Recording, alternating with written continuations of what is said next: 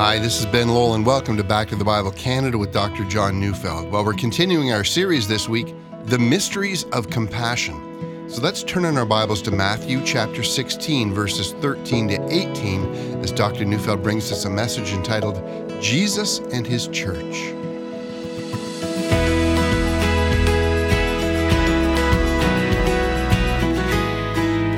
In today's passage here in Matthew 16 and then later in Matthew 18, these are the only places in the four Gospels where we find the word church. It's interesting. It's interesting because, say the critics, Jesus came to announce the kingdom of God and instead he got the church. The church. You already know that there are a number of people who say they like Jesus, they just don't like the church. In an article that appeared in the Gospel Coalition website, Joe Carter wrote about why some professing Christians don't go to church. Carter says that the predominant reason why people say they don't go to church is because they say that they can practice their faith in other ways. And then a second reason, they have not found a church they liked. Now, other reasons include they don't like the sermons, they don't feel welcome. Others talk about logistic reasons, it's too far away, they have schedule problems and so forth. And all of that to say, for some people, they don't go to church because they assume that Jesus is very important, the church just isn't. Now, that's a polite way of saying several things. The more blunt and abrupt way of saying the same things comes from a survey that was done by the Barna Research Group. 5 reasons why millennials aren't going to church, according to Barna. Reason number 1, the church is irrelevant. The leaders are hypocritical, and many leaders have experienced a moral failure. That is, why would you trust people like that for your spiritual future? Reason number 2, God is missing in the church. That is, having been there, they don't feel that their legitimate experience there in church helps them connect with God. Reason number 3, legitimate doubt is prohibited. Either no one addresses their real questions or even listens to their real questions, or on the other side of things, the church is so ambiguous about biblical truth, you can never get a straight answer. In either case, no one addresses the matters that they're genuinely struggling with. Reason number 4, people say they're not learning about God there. Either they don't understand what's being taught, or it's not clear, or on the other hand, what's being taught doesn't help them to understand the Christian faith or what the Christian faith says uniquely to them. And finally, reason number 5, they're not finding community. And by the way, I can identify with that. You know, my wife and I once attended a church. It was for a year and a half. And throughout that time, no one welcomed us. We tried to find a small group on several occasions. We couldn't get in. We tried to sign up for membership classes, and we couldn't get a convenient time. And after we left after a year and a half, and we told people we were going, no one even cared enough to say, "You guys all right?" It was maddening. I came to realize the friendship networks in that church were already set. Church was doing relatively well, and it didn't matter if we came or not. And I'm trying to make a point, and it's not to criticize the church. The point is, it's now endemic. People all over the place are disconnecting the idea of Jesus from the idea of church. And look, I haven't even said anything about people who are genuinely hurt by the local church. But again, I'm not a critic of the local church, and furthermore, I care deeply that the criticisms of the church should not discourage the church. There are ways to address these concerns. There are ways to get better at welcoming new people, and pulpits can learn to teach carefully, following the Bible verse by verse, helping people understand both who God is and how to respond to Him. We can offer classes in apologetics and address the real struggles and doubts of people, as well as classes for non-Christians who've never found faith. We can make prayer a larger part of church. But that's not why I address this matter, not to point out the failings of the church. I mention all these matters to show that increasingly people don't put Jesus together with the church. Let's see what Jesus had to say about that. In Matthew 16, we find that Jesus has taken his disciples on a long walk.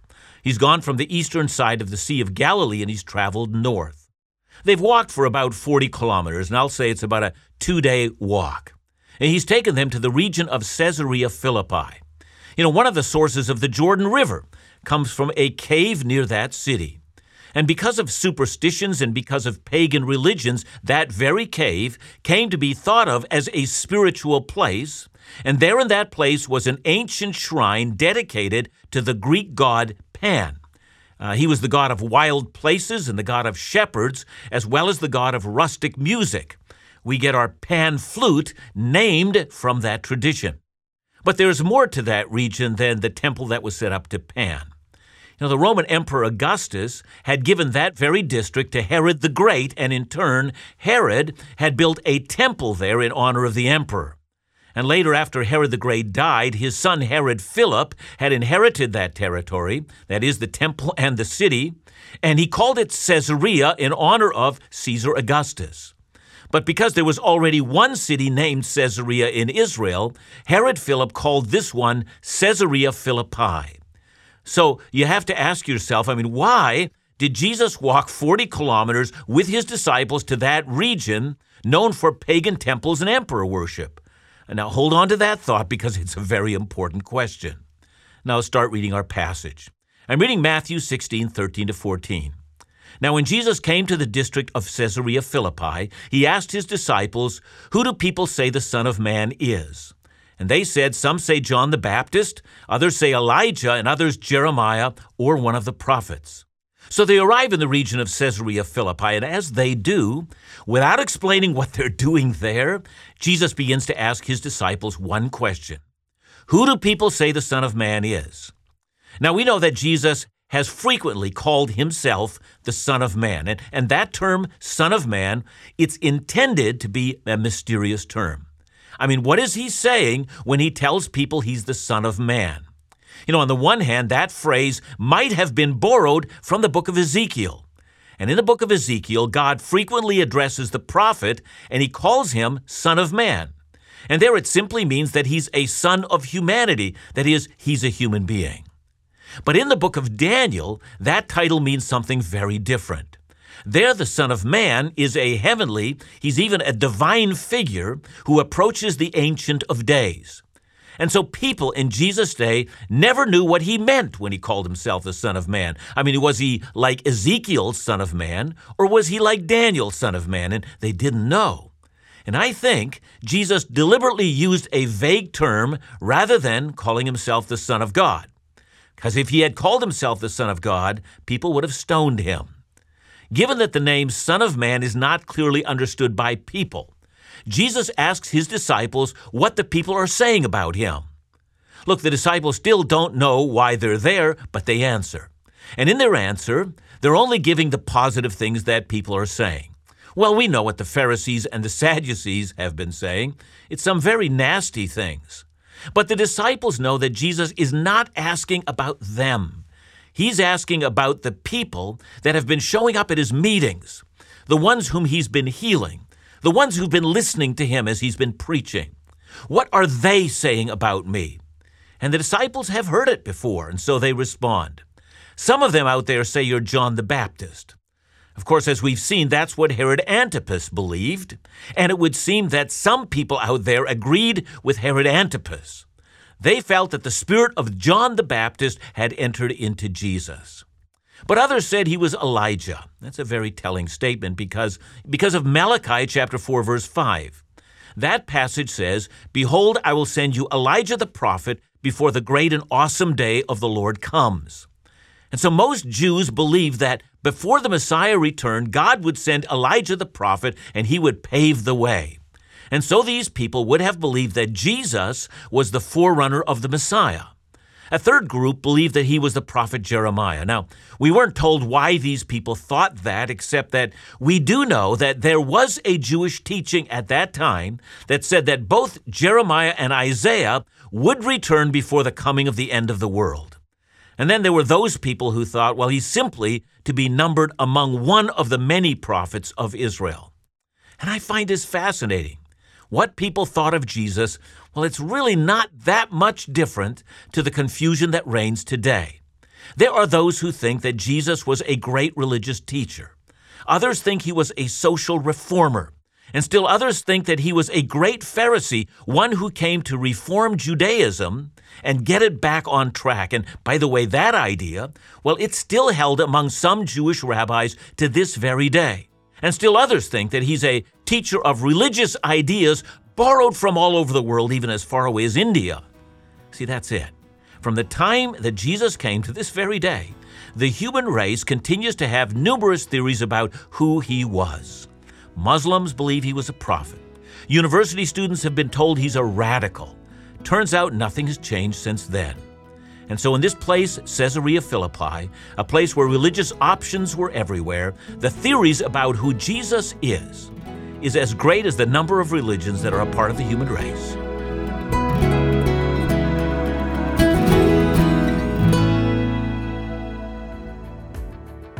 Back to the Bible Canada has been privileged to have sat under the Bible teaching of Dr. John Neufeld for 5 years.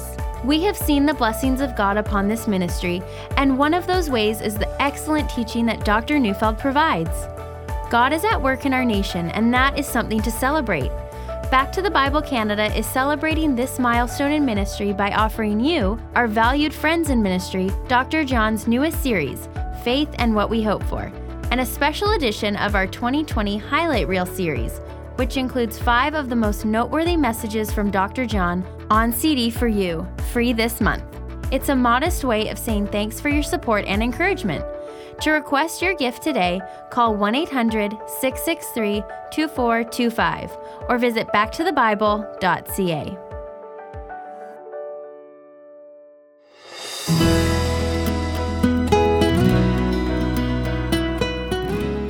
Well, Jesus wants to know from his disciples whether or not they've been listening to all the theories regarding his identity. He now comes to the reason why he's asking them. Are they swayed by the various theories, or are they convinced by what he's been saying? Matthew 16:15-17. And he said to them, "But who do you say that I am?"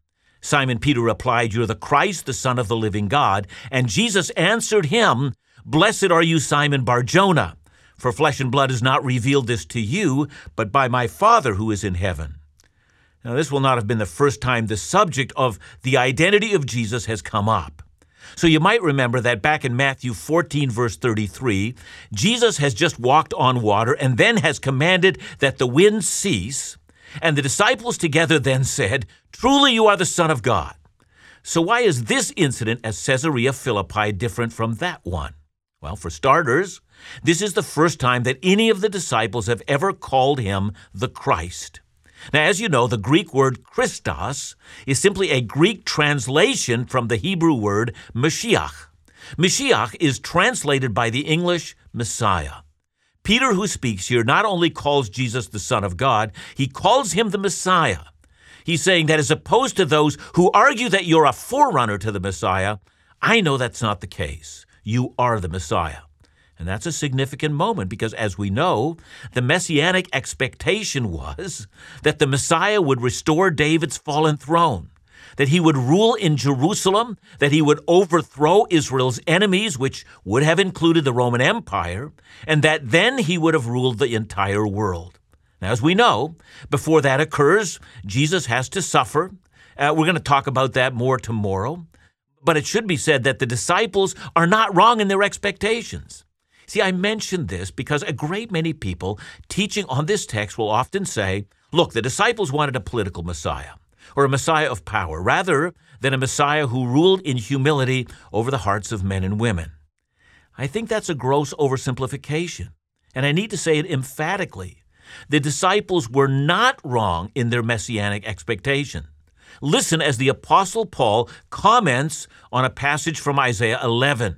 So here I'm reading Romans 15, verse 12. And again, Isaiah says, "The root of Jesse will come, even he who arises to rule the Gentiles." See, that is the messianic hope. David's son will come and rule the world. Listen to Psalm 2, 8 and 9. It's an Old Testament messianic psalm. It says, "Ask of me, I will make the nations your heritage, the ends of the earth your possession. You shall break them with a rod of iron, dash them in pieces like a potter's vessel." And so here they are in the site of a temple dedicated to Caesar Augustus, who is worshiped as a god. And Peter says, you're the Messiah. You're the one who's destined to crush the nations. And more so, you're also the Son of God. That is, the Son of the living God, as opposed to those lifeless pagan gods that are represented by the false god Pan, whose temple we're looking at.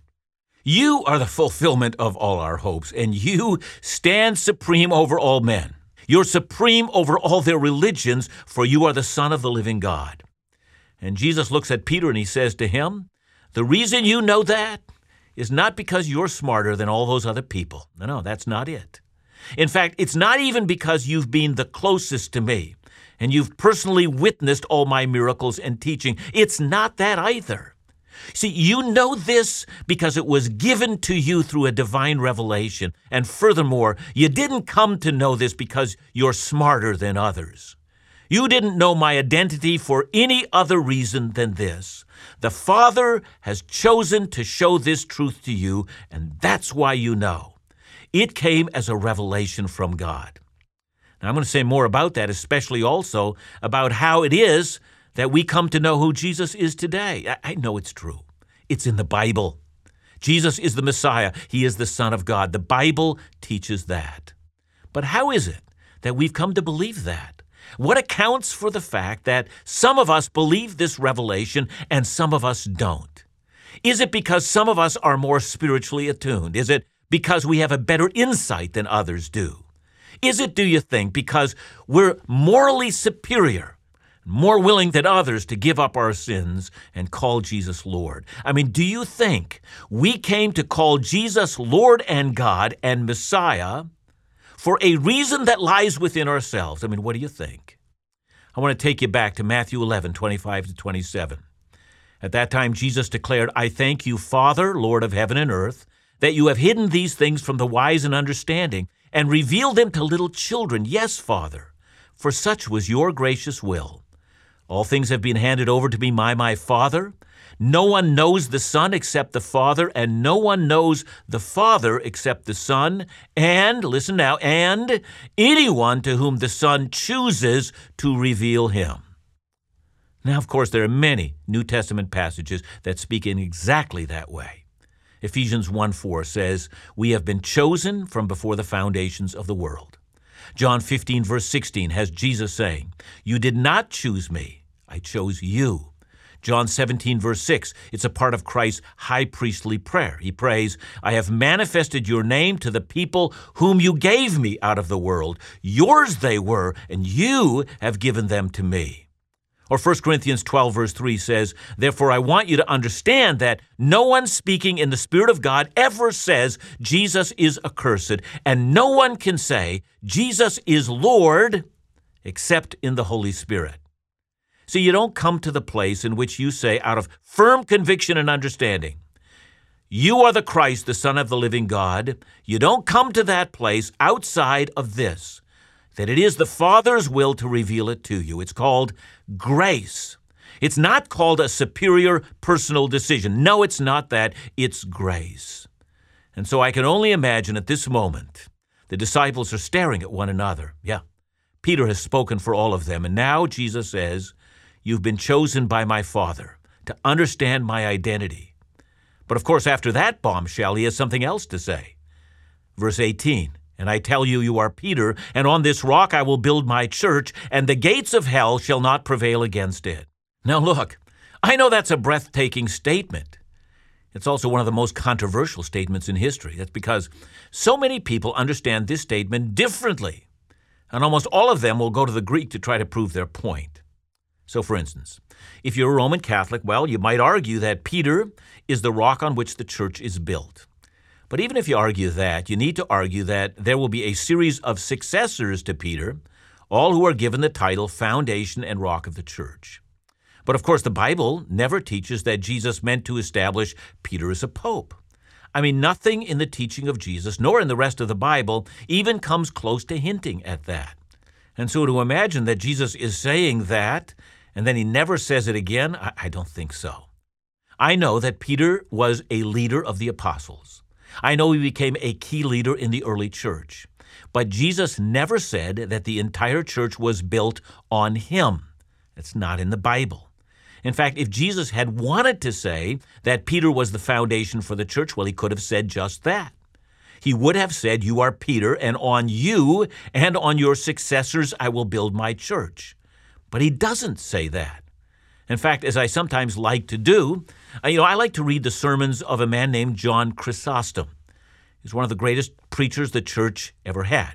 He's a pastor who lived in the 4th and the 5th centuries. And in his sermon on this text, that is, as he was preaching on Matthew 16, 13 to 18, Chrysostom preached, "Upon this rock I will build my church," that is, on the faith of this confession, said Chrysostom.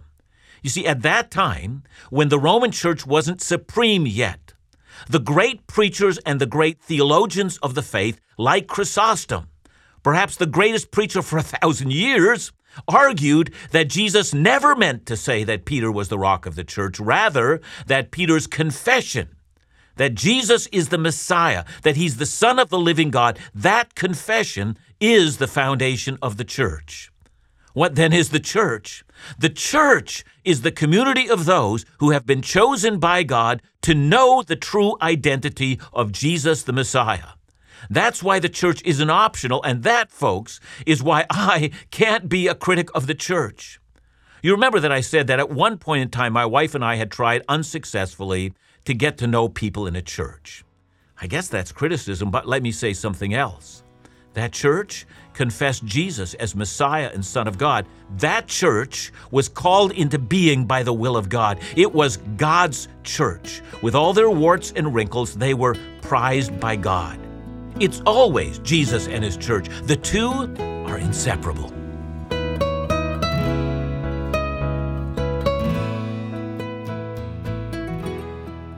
John, thanks for your message today. I know you love the church, but for you personally, what is it about the church that you love so much? Ben, I was in church ministry and pastoral ministry for so many years, but it's this interesting transition in my life to actually go to church, sit down with my wife, hear the Word of God preached when it's preached expositionally. I've got a good pastor. I am so thankful for the way in which he speaks by the Word into those things that have, that need to be spoken to in my life. I find that I not only need the Word, but I also need the people that I relate to and the prayers and everything else that goes on. I need the church, Ben. Thanks so much, John. And remember to join us again tomorrow as we continue our series, The Mysteries of Compassion, right here on Back to the Bible Canada, where we teach the Bible.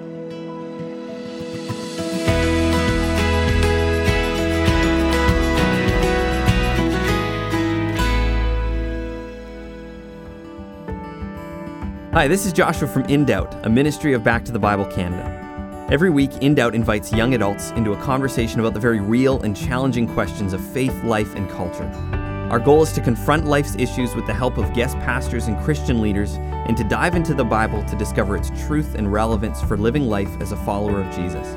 Join myself, Daniel, or Isaac every week, along with special guests from around the globe, to discuss things that matter most to you. Our hope is to reach not only the young adult who stands firm in their faith, but also the one who has questions or doubts.